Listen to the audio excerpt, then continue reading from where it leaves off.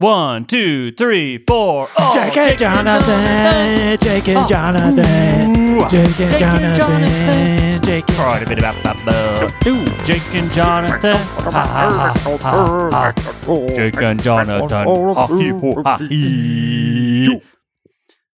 Jake, what's up, man? we have hit 1 million downloads of the podcast. 1 million downloads. 1 million downloads. It's amazing. That is amazing. Yeah, we actually went quite a bit over it. I just forgot to check. Remember last week when we were talking about checking? So will I tell you the actual number we're at?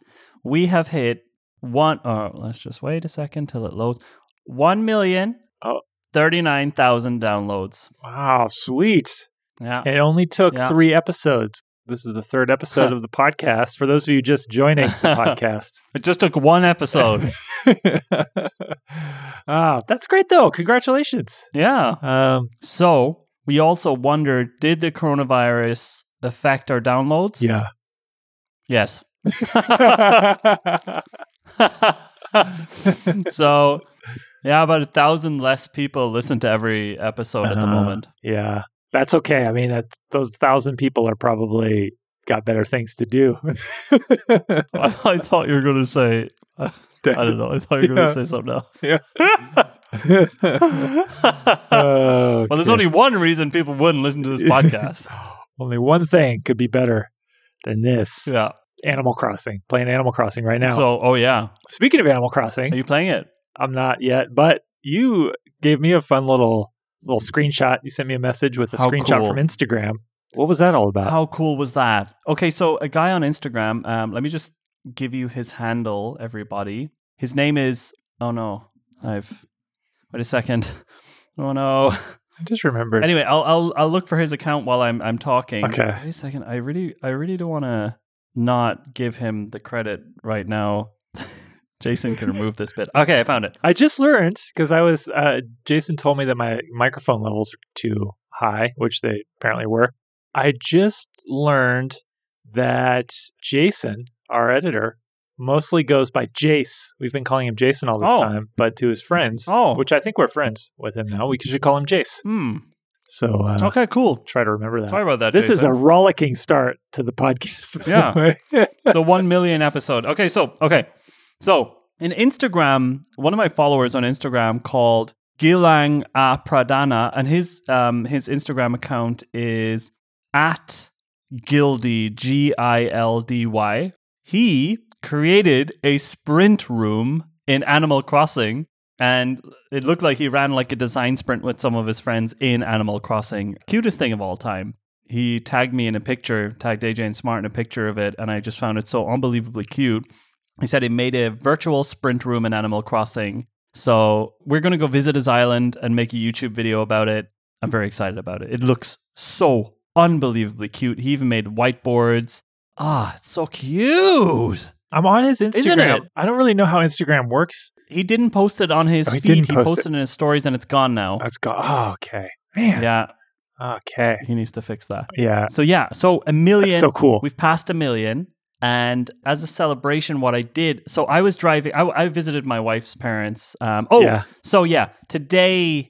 the German lockdown's sort of over. The announcement sort of literally like 2 hours before this podcast hit, our Supreme Chancellor Merkel announced that the lockdown is, pretty much over.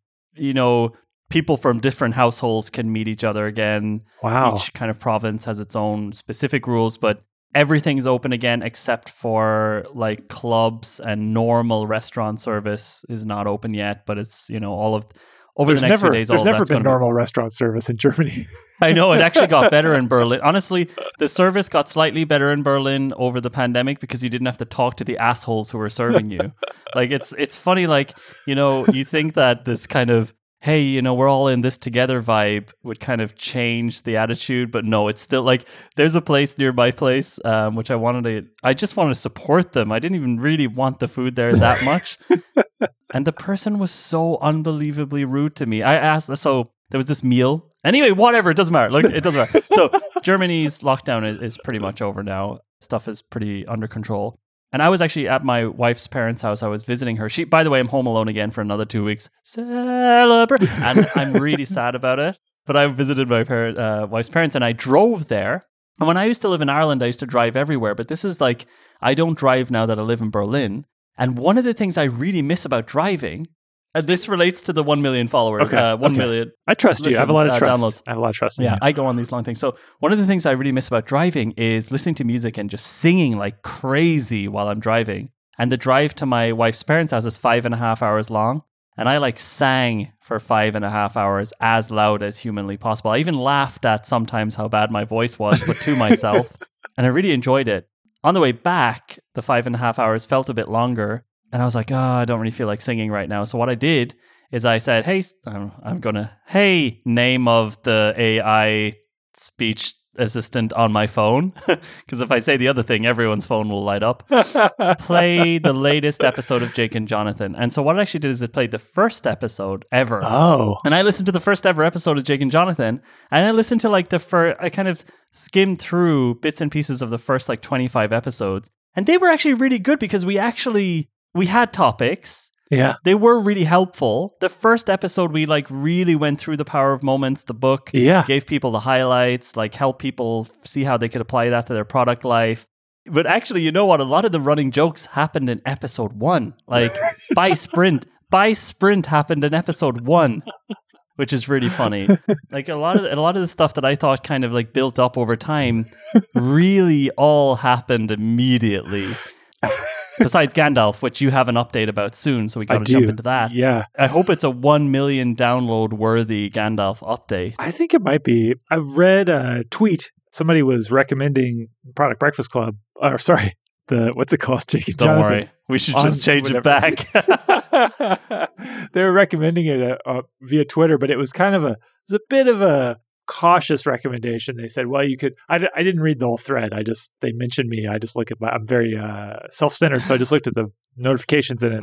I was mentioning a reply to some thread. And they said, you should also check out the Jake and Jonathan podcast, but it is very repetitive, but the rambling is good. And I thought that repetitive, that your story that you just told, boy, that proves it. We've been doing the same thing since episode 1. But I call that consistency. Yeah. That's consistent. Yeah, exactly. It's not repetition, it's consistency. It's not repetition. It's consistency. It's consistency. The thing is, it's not repetition. It's also not repetition. It's consistency. Not even funny. Well, I do have some topics, some random topics for today. Right. But at the end, there will be a Gandalf update, I hope. Well, we could get to the Gandalf update sooner. I think people want it. Let's leave it till the end so people listen. One thing I have at the very end that I think we should put in, Flynn Knapp, age 9, has been experimenting with, he's got a couple of LSD. little keyboards. I don't know. But he's got a couple of little keyboards and he does voice recording on the phone and has been using the voice recorder app to make songs, which he just writes as he's doing it. And he made a 1 minute long song about the quarantine that I thought was pretty good. So maybe we could put that at the very end as like a little Easter egg. If you listen all the way to the end of the episode, there could be a little 1 minute Easter egg. And I'll put it in our Dropbox folder for Jace to stitch it in there. Cool. But that's a small topic. Another topic, okay, Animal Crossing Sprint Room. We talked about that. I thought we were going to talk about Instagram a little bit. And I meant to say, just as like a fun little gift for you of joy, there is a guy in Seattle named Rudy Willingham who has cool. He has an Instagram. Yeah, isn't that cool? Full stop. That's Isn't that the whole story? That's the whole story. Yeah. Thanks for the gift. Rudy Willingham.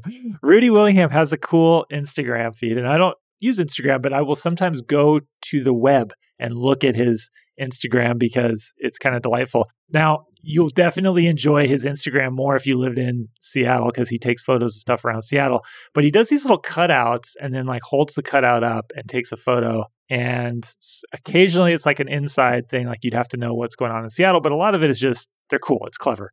He also makes music. And if you look up, there's this song called Pool Party by Rudy Willingham.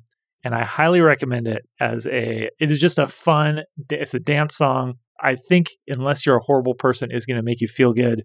And if you're feeling the quarantine blues, where we all are outside of Germany, Rudy Willingham pool party. Highly recommended to give you a couple minutes of relief. I feel bad for the other countries. I mean, You should. Obviously, we just hit the jackpot living in Germany here.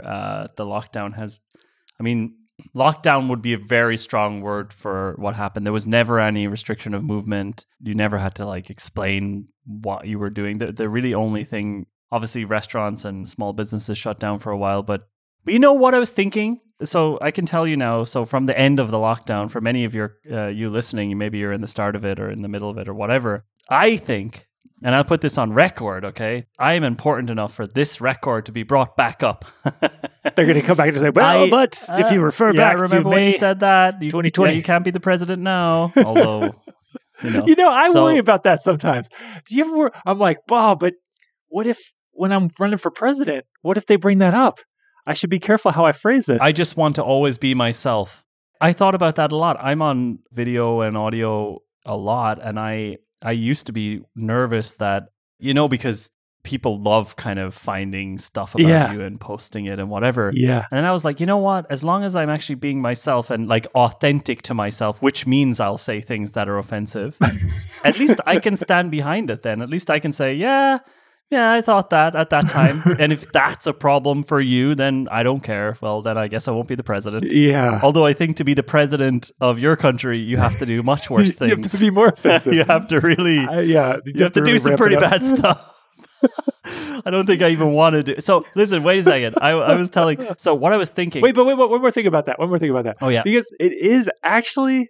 It's funny to talk to you about it because I thought it was just me being super neurotic, but I think that when you start doing any kind of public speaking in general, but then even if you've been doing it and you start a new kind of thing, like we start the podcast or whatever, there's a disproportionate fear of like people are going to dig this up and like use something I say against me. And so I better be really careful with the way I talk. And then the more careful you are, the worse. Like the harder it is to do it, the more stressful it is to begin. The less authentic you are. The less authentic you are. Totally. Yeah, totally. Yes. But I just decided a long time ago. I mean, not a lot. So first of all, I've mentioned a million times on this podcast already that I have issues with anxiety.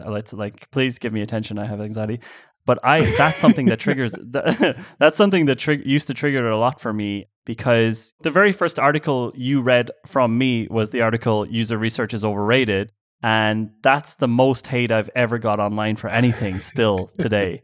And so I just it was like baptism of fire for me. My first ever article exploded, became like crazy popular and got a lot of hate for it. But the way I think about it is like, people forget that stuff really quickly. And if you keep putting out lots and lots and lots of content, it's just hard to keep up with the amount of things that I'm saying that are extremely offensive. And I think that's like, in our podcast, I used to be really anxious about that.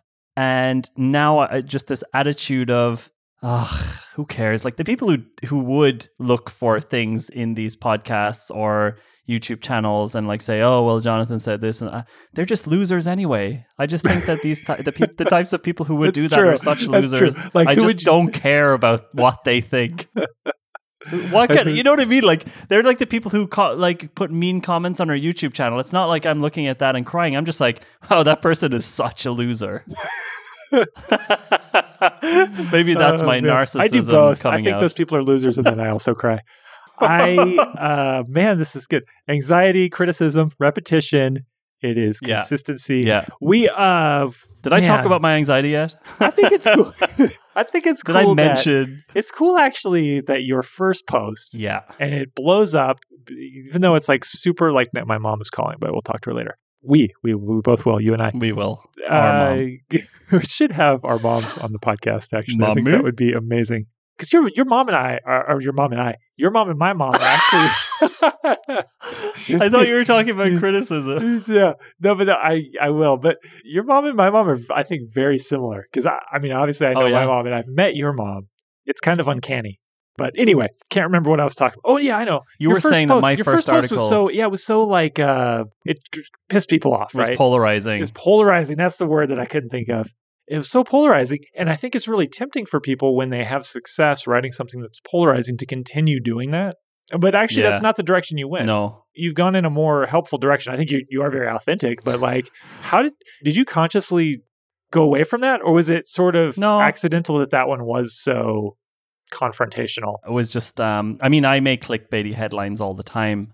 Like, people get annoyed about that as well. Like, our YouTube channel often will, I'm often the one who's naming the videos. And this week's one was, most UX designers fail at this or because of this. And I'm kind of, I'm just telling I don't know. I don't have like a specific thing I want to be like, but I know I don't want to be a complainer. That's something I don't want to be. Yeah. And I often see these designers, right, who are just always complaining all the time, especially on Twitter. And I'm like, I don't want to be like that. I do want to be more of like a happy, like someone who's spreading like happy vibes. And so why do I don't know. I also got complain bored so much? Because they think they're more important than they are. They're just stuck up their own asses. I think they're insecure. They're insecure, exactly. They're like, I'm important, but also I know I'm not important. I'm going to complain about drop shadows. Fuck off. Why does anyone listen to this pod? Are we trying to get less listeners? Is that what we're trying to do? Yeah, we're trying to drive it down. So yeah, 1 million listeners. Not 1 million listeners. No. That would be amazing. That would be amazing. Jesus. Fuck. 1 million downloads, 1.3 or something like that. Yeah. And still no plan. Still no plan. I will give a Gandalf update. Yeah. And it's going to be hard to give Gandalf updates after this because we're almost at the end of the book now. The 1 millionth episode. This is the 1 millionth episode. That is the title. The 1 millionth. Okay, so 1 millionth Gandalf update. Okay, I have to cover a lot of ground here because since we last did the update, I can't exactly remember even what was going on, but they've got to Minas Tirith. They went to Mordor.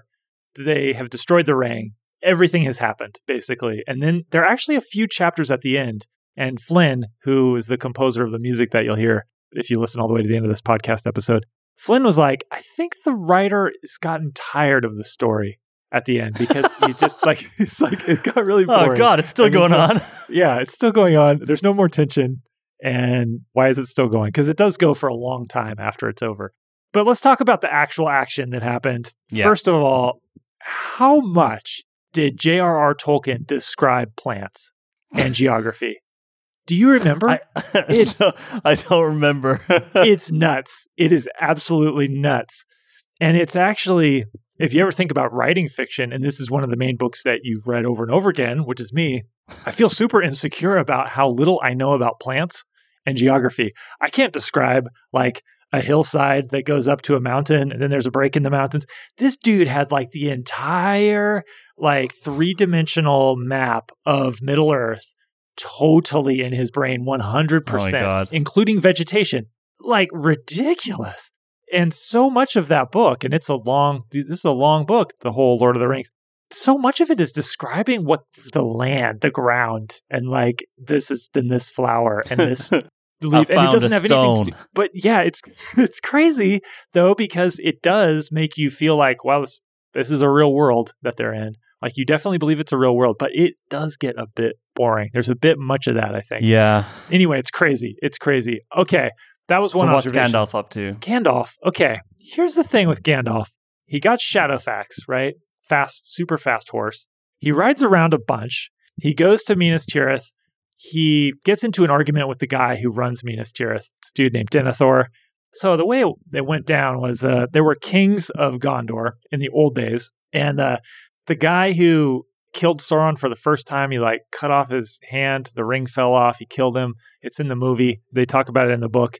That guy's name is Isildur. He was like, I think maybe he was the last king of Gondor. Anyway, somehow they died or disappeared, the kings, and the stewards of the city have been holding it, hoping that someday a king would come back. Turns out Aragorn, Strider, the other thing in the book, everybody has like 5 names. Did you notice that even? Yeah, it's so annoying. Why do they have to have a nickname and their name and their friend's name for them? Their friend's name and like their elvish name. It's like, okay. And if you're reading this book out loud to a child, you're like, Flynn is like, wait, who is Saruman? Like we keep coming back every now and again. Saruman comes back in. Why are there 2 bad guys and their names are almost the same? That is nuts.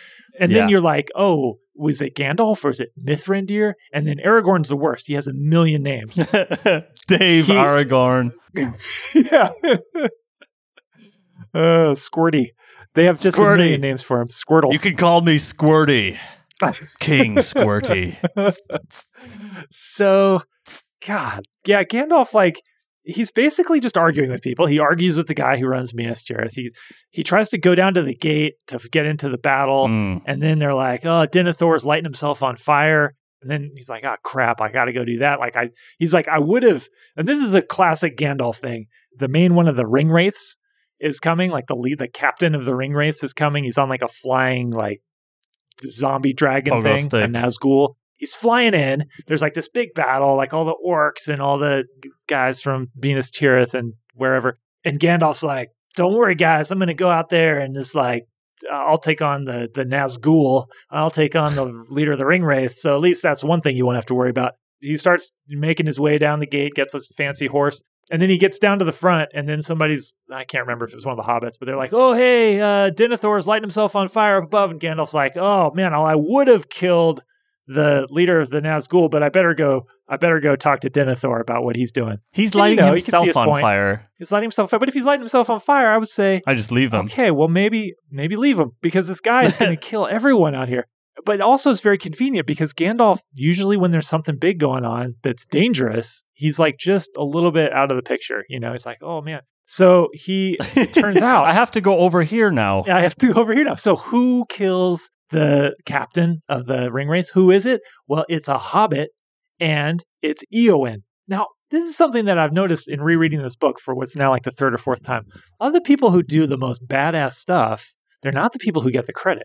You know, like it's Merry, like killing the Nazgul is super brutal. Like you hit him once and like your arm goes numb, and then you like go into the spirit world and the Aragorn has to bring you back. It's crazy. And the two people who do it are the Hobbit and Eowyn, she's like kind of more like a side character. And, you know, but Gandalf gets all the credit all the time. Yeah. So anyway, that happens. So he just went away was his thing that he did this time. He went away. He saves Denethor's son, who Denethor was also going to burn up, but Denethor ends up burning himself up anyway.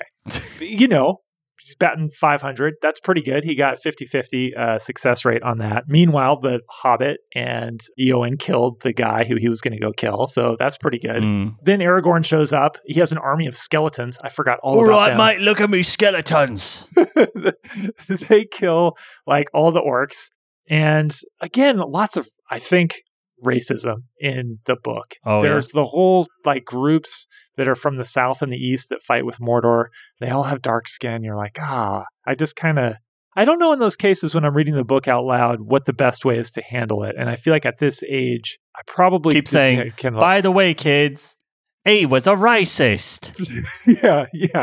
So I don't know why you have to anyway, do a British accent. But here's my feeling about J.R. Gandalf. Tolkien is cancelled. Gandalf is like the wolf in Pulp Fiction. Oh, okay, yeah. You know, he's a fixer. He goes around and he gives people ideas about what to do, and he's really strongly opinionated. He argues with people. Nobody's going to disagree with him. He's a facilitator. He's a facilitator. He's also like the wolf because he has a really dope ride. Like he has a sweet car. He has Shadowfax, and that actually enables him to do a lot more than he would do otherwise. It's a really fast way to get around in a world where you normally have to walk. Yeah, Gandalf did not see any more magic from him that I can remember. He did make light more times. He can definitely make light. I cannot argue with that. Yeah, I have a torch. And then after they destroyed the ring, there's a time when he's sitting talking to the elves without moving his mouth. He's just with his mind. He's talking to them. Wow. So that was another trick that he could do. But actually it's just like ventriloquism. They're like, we can't see your mouth moving. No, you cannot. I'm talking with my mind. Why is this a trick? Why is this magic? Well, I can control my voice now, I guess. It's magic. Would you like to see me make a light? Maybe we can send Gandalf on down to Silicon Valley, where there's a lot of layoffs happening at the moment. Oh, how about that segue? Wait. A couple more things about Gandalf. Damn it, you ruined it. I know. Sorry. We'll come try back. Wherever you end, I'm going to try to do the same thing. Okay. Because here's another thing. Sauron okay, he's the big enemy, right? Yeah. We've talked about him forever. We've been talking about Sauron. Yes. He even makes a slight appearance in The Hobbit as the necromancer, but he's the worst. He's done everything. He's set up all this stuff. He's created all these problems for our heroes. He's the worst. Sauron is the worst. Okay. Yeah. So how do we confront, what's the showdown like with Sauron? Well, it must be really satisfying and gratifying. Well, I'm sure it's going to be amazing. No, he dies off screen. We never even see him. You never even see Sauron. He just dies when they oh man, I got to get some water. He dies when they drop the ring in the lava, which they don't even do. Okay, the other thing, Frodo is, I mean, okay, granted, apparently carrying the ring is really hard, but you know who does all the work to get Frodo there? Frodo gets all the credit. You know who does all the work? Sam Yeah. literally carries him. He carries him there. And then Gollum has to bite Frodo's finger off to get him to drop the ring in. Frodo's just like a piece of meat with a ring on it, basically. And you just, I mean, God, it's crazy. It is crazy. And the last thing I'll say is that when it's all over, the dudes from Gondor and Rohan, Aragorn, Gandalf, all of them, they know that the hobbits are in Mordor taking the ring to Mount Doom. And they're like, we got to form a diversion. Okay, which is cool. They're like, we're going to form a diversion. We're going to go, it's a hopeless mission, but we're going to go try to attack the front gate of Mordor to make Sauron pay attention to us, even though we're never going to see him, pay attention to us so he doesn't notice the hobbits are just like walking right in there and dropping the ring in Mount Doom. Okay, cool. But they're like, this is a hopeless mission. Like, if you go on this mission, you probably won't survive. They even talk about how they get halfway there and like a bunch of the guys are like, we can't handle it. It's too scary to go to Mordor. Like, and he's like, Aragorn's like, okay, here's another job you can do. So they get there. The hobbits drop the ring in. Well, Gollum eats the finger and drops the ring in. And Sauron dies. The Mordor army just breaks up and runs away. Okay. The next thing you see with the guys from Gondor, they brought a minstrel with them, and he writes a song that takes almost the whole day to sing, telling about what happened. How did they convince that guy to go? Like, oh, by the way, we need a minstrel. We need a minstrel to go on this suicide mission. We'll protect you in the... Okay, so anyway, that's all. That is now all I have to say about Sorry, the I was saying bye to Callum there. I wasn't telling you to stop talking about Lord of the Rings. Wait, really? It actually coincided. It coincided with the end of... All right, speaking of minstrels... Someone needs to go on down there to Silicon Valley and sing all the people who just got laid off from lots of companies. What happened? Actually, I don't think I know about this. So it's been really interesting running a company through this crisis because there's a lot of uncertainty to the point that in the very beginning, it was kind of like, oh yeah, everything's fucked. Like, everyone's gonna... all the companies are going to have to lay off loads of staff and everything. And then, for a couple of weeks, nothing happened. But I was kind of reading a lot of articles in the background and just like, God, but it doesn't really seem like any of this makes sense because, the government is kind of supporting all these companies and the government is allowing us to furlough staff and all of this kind of stuff. But in the end, if the companies are still going to be kind of in trouble for another 12 months, there's just one way, and that's laying off staff. I was personally confused, and I was talking to my leadership team. I was like, where are the layoffs? Like, why isn't this happening? And so I kind of just put a kind of like internal bet that it would actually start happening in May because they'd have to do all the paperwork in April. Now some of the really big layoffs are happening. Airbnb left off 20% of its staff. Wow. Yeah, which is massive. This is a massive, massive amount of staff. 25% of the staff. Uber just announced that they're leaving another massive percentage of their staff. Obviously, these two companies are 14% of its staff. Obviously, these two companies are more closely associated with, issues with the coronavirus because they're travel-focused companies. Yeah. But at the same time, I would think it's just beginning, like the layoffs. I mean, in Berlin, basically, there's been no layoffs, or there have been some, but like very small amount. We actually, unfortunately, had to lay off 3 people, but it hasn't been this massive, massive like layoff fest. But it's also because the government is really paying everyone to just stay open.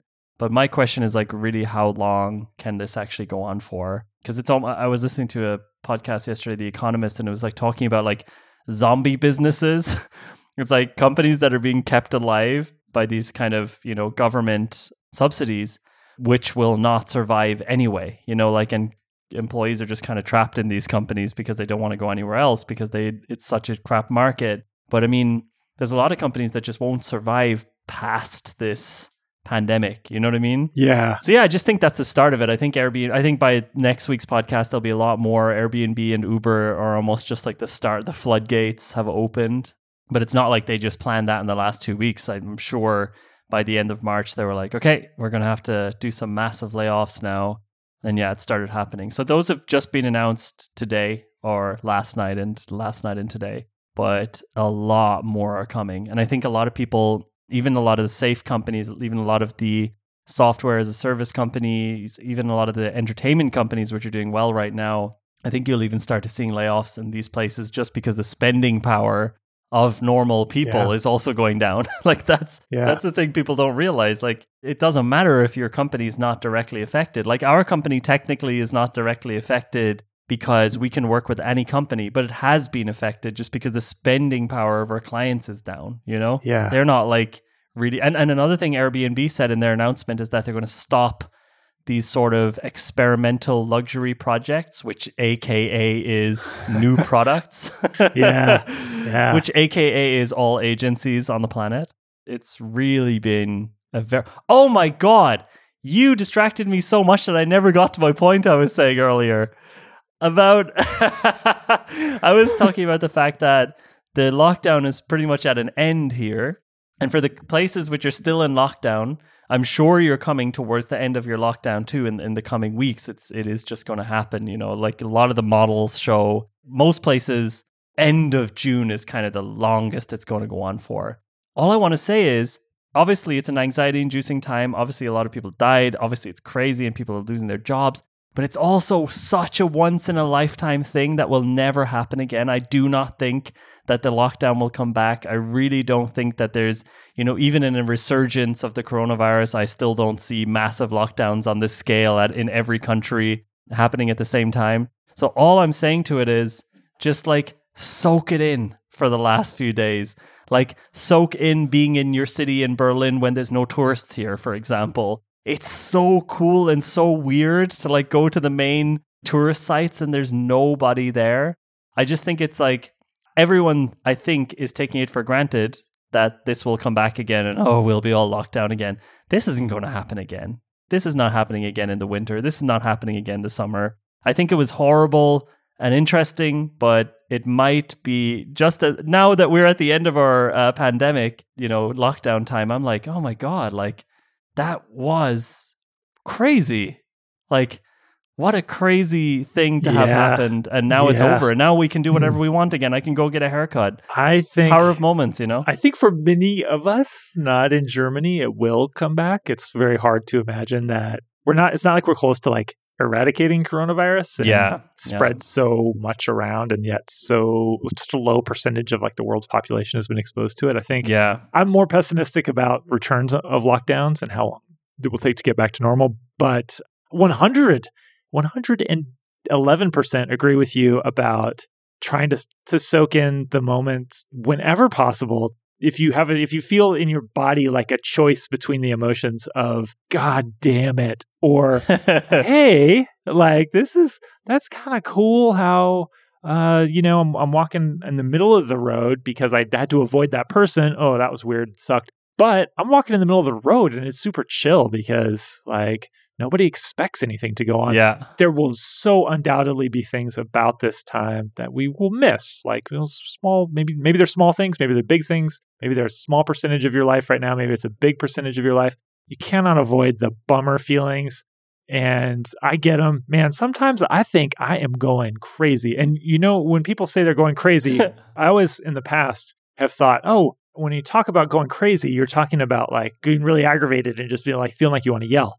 But I'm way past that. I'm actually more legitimately talking about the kind of craziness where I feel like I'm unhinged from reality. I'm like, what is going on? Like, is it the same day again? I'm still in my house. Is this real? Yeah. Is it real that this is going on? What do I do for a living? Who am I? That's the kind of craziness I'm talking about. And then some of that stuff is unavoidable. But when you see any kind of a glimmer of happiness or joy around what's going on, yeah, you should take it and seize it and not feel bad about it, because there's too much to feel bad about. Don't let that be another thing. Yeah. And I think as well, when I think the societal disruption is less and things feel a bit more normal and you have your freedoms back, I think a lot of people are just going to take those less for granted. I mean, I know the first time we have a barbecue here, or, you can give not a stranger, but a friend a hug. A stranger. Come here. Or a stranger. Just ask for consent first. Wow, I'm in jail already. I hug you? Day one after quarantine. Damn it. Yeah, but I think people are just going to really not take that for granted. And obviously, like, a lot of things are still going to be closed here for a long time, like clubs and pubs and stuff like that. I have to imagine an industry that's hit really hard by this is the Berlin sex club. That has to be a tough one. Oh my God, the sex dungeons have been closed for where are people going to get their where are they going to go? Golden shower fetishes? Like where will people go? Where's that story in the news? I'm not seeing that in the news. That's people are definitely talking about it here. Whole industry. Oh, really? Yeah, definitely. It's definitely. There's a lot of memes about Berghain being closed because it's like where do you do your that stuff? Well, guess what, Germany? Just like the rest of the world, you're going to have to repress yourself now. Yeah, sorry, Berlin. For a few minutes. You're going to have to be repressed. Yeah, it's working for everybody else in the rest of the world. I think there's going to be like more home sex dungeon scenarios building up over the next few weeks, because now indie shops. Of today, 2 households are allowed to meet. So like I could invite friends to dinner as of today. And dinner could be in air quotes. And it dinner with piss fetish. 1 millionth episode. Luckily, it's near the end of the podcast. Dinner is served. I don't know now if I can put my child's song at the end of this podcast episode, but maybe anyway. Maybe people need a little bit of this is the thing that people need to. They need to cut this bit out of me saying dinner with piss fetish. Also, here's another news update for you. My car died again. I don't know if I reported this in an earlier podcast, but our car, like an automobile. Automobile. It wouldn't start, and it's a relatively new car, and it wouldn't start a couple weeks ago, and it's under warranty, so they fixed it. It had a bad alternator, which I don't totally understand what it does. But that sounds like if you're not a bro and you're trying to pretend you know about cars. Oh yeah, the alternators. The alternator. Yeah, I've seen some pretty bad alternators in the past, but this one was really. Covered in a thick layer of slime. It's supposed to be? But the color, the slime was, it smelled bad. Yeah, so it didn't work. It wouldn't start, and there was something wrong with the electrical system, and the alternator recharges the battery or something. Anyway, they fixed that because under warranty, which is great. And they even they towed the car away and brought it back. It was great. But then 2 days ago, it happened again. Like it wouldn't start. Weird. So they took it back again. And I talked to the guy on the phone, and he was like, okay, there is something wrong with the battery. We're going to replace the battery. Yeah. And he's like, I have to tell you, like, modern cars, because they have, this is the newest car we've had. Usually we have cars that are many years old by the time we get them. And it turns out the cars made in the last, 5 years or so, they have, so many computers that when the car's not on, it's actually, just slowly draining the battery. Because somehow those computers don't turn off all the way, or proper computers, like a full PC just standing there in the front of the car. Well, obviously not, but more or less. I mean, they have all these computer systems, and they suck away the battery. And so if you don't drive your car now, the guy's like, I was like, you're kidding me. How often do I have to drive the car? Because obviously we're hardly driving because you're not allowed to go anywhere. And he's like, well, you might have to drive it every other day for a while. What? And I was like, you're kidding me. Stupid. It's like a Tamagotchi. It's like a pet now. I have to take it for a walk. That's nuts. But then he called, I talked to him again later, and he was like, oh, actually something was wrong with the battery. So, but I think we actually are going to have to start literally taking our car for a drive because it's not being driven so the battery won't die. Which isn't that crazy? Fuck. Isn't that just like a dog?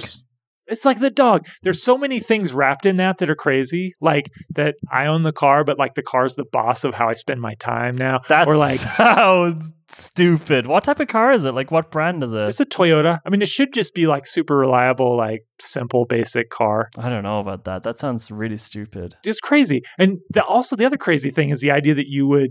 The dude is telling me, and he's a car dude. He's telling me on the phone. He's like, I have a 1972 something, and he's like, you could leave that car for like a year and come back and it would start because it's nothing draining the battery. Yeah. We've had cars in the past and we would leave for like, not drive the car for months and it would go again. Same. So that's a crazy thing about like innovation, right? Like, oh, we had these computers, great. Like now you have, I don't know, like it tells you when it's below freezing, like as if you didn't know. But in order to do that, it's constantly sensing if it's below freezing now. Is it below freezing now? And it's like draining the battery. So it's that is, I don't know about that. I mean, I rented a car for the month now, just using like a car rental service. They had a monthly option, so I just decided to get one for a month. It's a pretty modern car also with like lots of computery stuff in it. And I'm not going to touch that for the next 2-3 weeks. And if that doesn't start, I'm just going to blow it up. Just put a car bomb in it. I think you should start researching how to do that now because I don't think it's going to start if you leave it for 3 weeks. These new cars. Are you serious? No, I don't believe it. I don't know. think something's wrong with your Toyota and they're just fucking with you. I'll bet you €1 it doesn't start if you leave it for 3 weeks. We'll see. We'll see what happens. Seriously, if it doesn't start, I'll bring back the pandemic in Germany. I think that's going to happen on its own. I don't even know how to do it, but I'm going to do it. Listen to the things that have happened to me since, first of all, a pandemic, which I count as a personal, like that is also a personal bad thing that happened to me. Since what? Since the pandemic, okay? Since the pandemic, okay. My son gets coronavirus. How about that? That's a good one. Yeah. You should do the antibody test soon on him. That's so exciting. Our antibody tests in the United States are not available and they're unreliable. I mean, it's crazy here. Okay, but yes, we totally need to do that. Okay, soonish. So he probably got the coronavirus. Okay, car broke down twice now. Oh yeah, refrigerator broke. Oh god, broke. Our oven wasn't working. What? We fixed that, and the fan in the bathroom broke. Oh god, there was something else too. The dishwasher broke this year. The furnace broke. The water heater. Everything in the house. It's amazing. It's amazing. Yeah.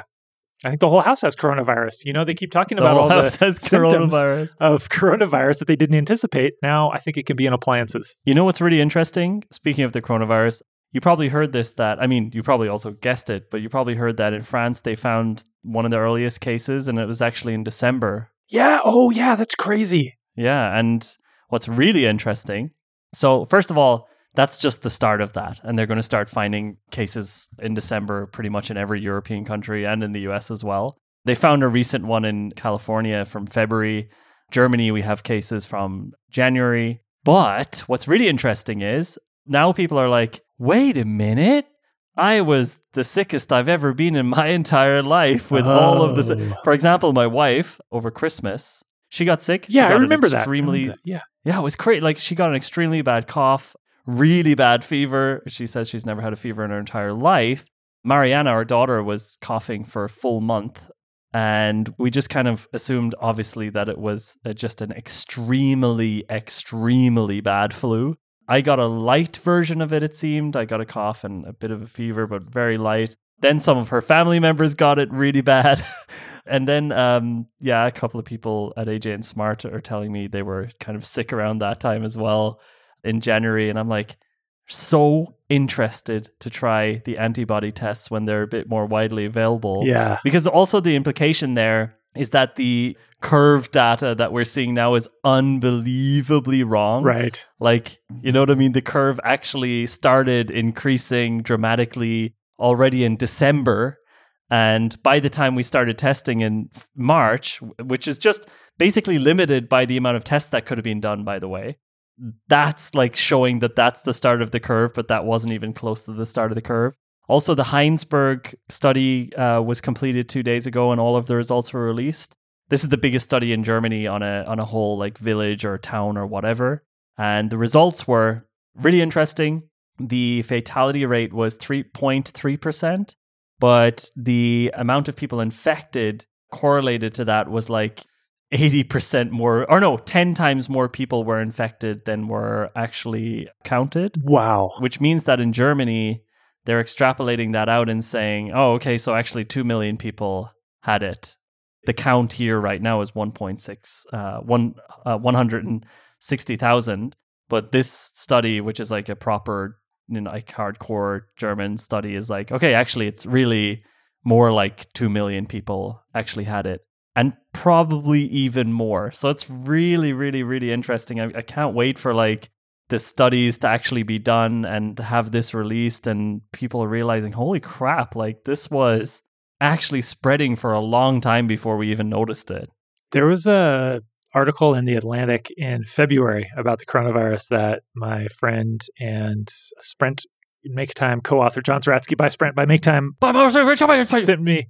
He sent me that has turned out to be like, seems like very accurate about what's actually happened. It's called You're Likely to Get the Coronavirus, and it's in The Atlantic, which I don't always love The Atlantic's writing, but this was interesting. It was basically, the guy was like, yeah, this is not going to really be contained and everybody's going to get it, but it's not maybe as deadly as, it's probably around a lot more than we realize, which is partly good because if you get it, at that time they were talking about like 4% of all people, like 1 to 4% of all people who get it will die. 0.2% is journalist was saying it's probably a much lower percentage, but there's also kind of like no way to contain it, and it might just become like the new flu. The new flu, yeah, which is scary because it's early. 10 times more deadly. Yeah, it was weird to me when they started doing the tests in Germany at the very start. Obviously, they were only testing people who were sick. In those cases, I knew 2 people who definitely had all the symptoms as well, and they couldn't get tested because they weren't sick enough to be hospitalized. Yeah. Which is the same as your son. Yeah. And it will be super interesting to see if these tests actually get more widely available, just how many people actually had it. Yeah, man. Man, we were doing a good job of not. No, but that's not negative. That's like positive. You might have already had it. You might have already had it. That's good. That is good. That is good. That's good news. Exactly. Jeez. That's it. We just end it. I wanted to ask you this question way back in the episode. Yeah. I want to bring it back now. And it's kind of like I don't know if you feel comfortable talking about it, but how did you decide, like when you're projecting for your business and you decided you did have to lay some people off, you had to lay off 3 people. 3 people, yeah. Which is out of like, the company is 24. So that's an eighth. That's a percentage. How did you decide that you could keep the rest of your team? How did you decide how to make that decision? How do you, when you look forward to the future, you think about what you guys can do and what help you're getting from the government and because you're thinking obviously about this a lot. It's not just sort of a wing decision. Yeah. I mean, the choice there came down to coming up with a new, like the step 1 was, okay, this is the new reality. There was like 2 or 3 reports that I was just going to use as like my, this is what's going to happen Bible. Yeah. One of them was the McKinsey economic report, which actually turned out to be very, very realistic. I just want to like highlight a strategy of yours that you've talked about before in other contexts that I love, which is look at a lot of things and then choose one thing to be your Bible so that you're not constantly triangulating between different information sources. Okay. So I chose the McKinsey report, which was basically updated every week based on the current situation in the economy. And I kind of had made that decision already at the start of March, and then lockdown started happening, clients started canceling or postponing. And rather than thinking, okay, who can we lay off? It was more like, what's our strategy going forward for the next year so that we can survive and thrive in this environment? And one of the things that became super clear was that it didn't make sense to grow the consulting team in 2020 because the consulting team was going to be the hardest hit and there was going to be no in-person trainings happening.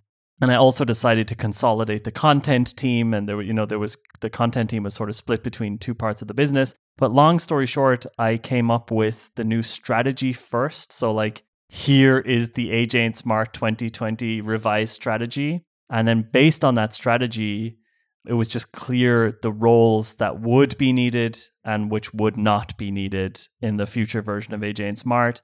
And for the roles that were not needed, that's where the layoffs happened. So it wasn't really based on how do we quickly save cash, although that obviously is part of it, because actually we could have saved cash by keeping them on furlough because the German government pays for it. So actually we wouldn't have really lost any money. But for me, it just didn't make any sense to keep people who I now knew were not going to be usable in 2020. Like they wouldn't have had anything to do pretty much for the whole year. Yeah, rather than just like dragging them along, which would kind of have been easier for all of us because we wouldn't have had to have the conversation. Yeah. We decided to just give them a really, really good exit package so that they can sort of have some downtime and think about what they want to do next. And also, yeah, that was the decision. The decision was step 1 was what's our new strategy? Step 2 was who's in that new strategy? And I restructured the company quite a lot. And that restructuring will continue all the way up until June 6th. I don't mean people will be laid off. I mean that the teams are actually changing internally at the company. Who's on which team is changing, and the first week of June is kind of the start of where all the teams are in their new positions as well, which is actually quite exciting. And I actually think the company is just in a much better position than it was even at the start of the year, things were too good. Like we were able to be sloppy because the economy was so good, if you know what I mean. Yeah. We were spending too much. We were too generous. We were just being sloppy. It was just, you could do whatever you want when the environment is that good. I miss those times. Those were good times. Get my slop on. But yeah, now we have to be serious. Now we have to cut expenses. We are losing money currently. Like the $250K that would usually come in from the consulting team is now zero. $0K actually. But the cool thing is, or the lucky thing is, I have such a good leadership team, and we've just made sure that we had enough cash to survive pretty much anything. And we're going to be, AJ and Smart will be around for quite a while, I think. How did the conversations go with the folks who you had to lay off? Basically saying, obviously, that the coronavirus, they were absolutely 100% expecting it, because actually everyone was expecting to be laid off, because we were very open about the numbers to everyone every week. Yeah. We were just like, there's been no bookings, we're losing cash, we're cutting expenses here and here and here, but it probably won't be enough. On this date, if we're still losing money, we're going to have to change our direction. We're going to have to change maybe even the company size. We're going to try to avoid that, but we mightn't be able to. So the first step was putting most of those people on furlough. Then as the economy continued to slide down, we spoke to those three. We made the decision, and their managers spoke to them first and told them about our decisions. They're all really cool, nice people who I'm still, going to go for drinks with and keep in touch with. But yeah, it was just like, look, there's just no work here anymore, and we don't see this recovering in 2020. But we're also not going to grow, we're not going to rehire for those roles anymore. Yeah. We're just going to go in a different direction now that we see how vulnerable we are to a pandemic situation like this. The conversation was actually quite okay because, like I said, Germany really takes care of people. We had enough cash to give them a much better... For example, one of the people, we decided to keep paying them until July or end of July, just because we were like, oh shit, they might have a harder time finding something than the other two. Things like that. We just want to make sure that we feel good about it as well in the end, and that it feels fair. But I also understand, by the way, if there's other companies listening who had to lay off staff who couldn't do that. I also understand that it's not every company that has the cash flow we have, and we were able to do it. But the conversations were actually fine. I've had much worse conversations. It's much worse when you're letting someone go because you think they're not doing a good job. But if it's, the entire world is collapsing, therefore our company won't survive, so we have to close this bit of it. It was pretty straightforward, I would say. If I can look at it unemotionally to try to do that, it will be very interesting to see how the German economy, or the economy of countries who have a lot of programs in place or systems in place to help people who lose work, or to help companies to help people do what you're doing. And it sounds like hopefully the situation that those folks will be in it's not like what it would be in the United States. No. And it's going to be interesting to see what those economies, if there's a way to compare what happens with those economies afterwards with what happens here. Where here, there's nothing for you. There's unemployment benefit, but there's much, much less. And it means most people probably aren't making decisions as thoughtfully and strategically as you are. But if people are making thoughtful, strategic decisions, they're certainly you're certainly supported in being able to do that by the fact that you have reasonable expectation that you're not putting those people in a horrible position. Yeah. And by knowing that can give you the confidence to make that decision early and to make sure you don't have to wait till the last second when then suddenly it's like... exactly. When we're actually out of money. Yeah. When we're out of money and we have to leave like 7 people go at the same time. I'm curious. Germany has gone through this really well. The economy the businesses are being really well supported. You hear like nobody complaining here about the business situation or about the work situation. Like you very, very few people here are complaining about that. There's some small protests like we want to go back to work, but all the CEOs that I know in Berlin are like, holy shit, like they really got our back. Yeah. But yeah, I also don't know what it means when the country takes on that much debt, and what does that mean for the euro? What does that mean for the future? That makes me a little bit worried. And on one hand, I'm like, wow, thank you, German government, for offering us this thing called Kurzarbeit, which means we're able to keep like 5, 6, 7, or 8 staff on a reduced rate for us, but they still get paid more. But I also don't know what that means for the future of like the economy. I don't know if it's sustainable. Like my company could literally go on pause right now for a year, and the government would pay for every single one of our employees and give them up to 80% of their salary. I could just sit back and smoke a joint for the entire year. I don't really smoke weed, but that's what I could a requirement with that program. But I mean, like that's maybe not so good. That might be. There's like no rules. We can do whatever we want. There's like very few rules. Right, and that's part of the question, I guess, too. It's like if those things are too generous, does it create counter incentives? Yeah, because there's a lot of restaurants here in Berlin that definitely need to close down. Like they're so bad. They were bad before. Yeah. They so don't deserve to be open, but now they at least will have enough government incentives for a full year. No, but I mean, I'm definitely thankful that the government... Look, we pay it. Like, it's not like we're not paying it. I'm paying insane tax. Like, we pay insane tax in Germany to make all of this work. So you just get less money in the end, but it feels good. I like it. Well, maybe we should end it there. Yeah. It feels good. I like it. That could be the title. It feels good. I like it. Piss fetish. All right, everybody. Thanks for downloading 1 million times. Thanks for downloading 1 million times. A special present for you. A song about the quarantine by Flynn Knapp, age 9, coming up after we sing it out. Are you going to send that file to Jace? I hope I remember to. Okay. All right. 1, 2, 3, 4. Jake and Jonathan. Jake and Jonathan. Oh, shit. Jake and Jonathan. Little poo-poo. Jake and Jonathan. Ah, crap. Bye, everybody. Bye. Here's that song. Quarantine, the time like a dream. Everything you do and everything seems 6 feet away. Like when I read a book today, I felt 6 feet away. Quarantine, the time that we dream. But for doctors and nurses, it's not a party. Quarantine, 6 feet away seems like a whole lot and lot, but it is only 6 feet, not 60. So that's why we're super lucky to be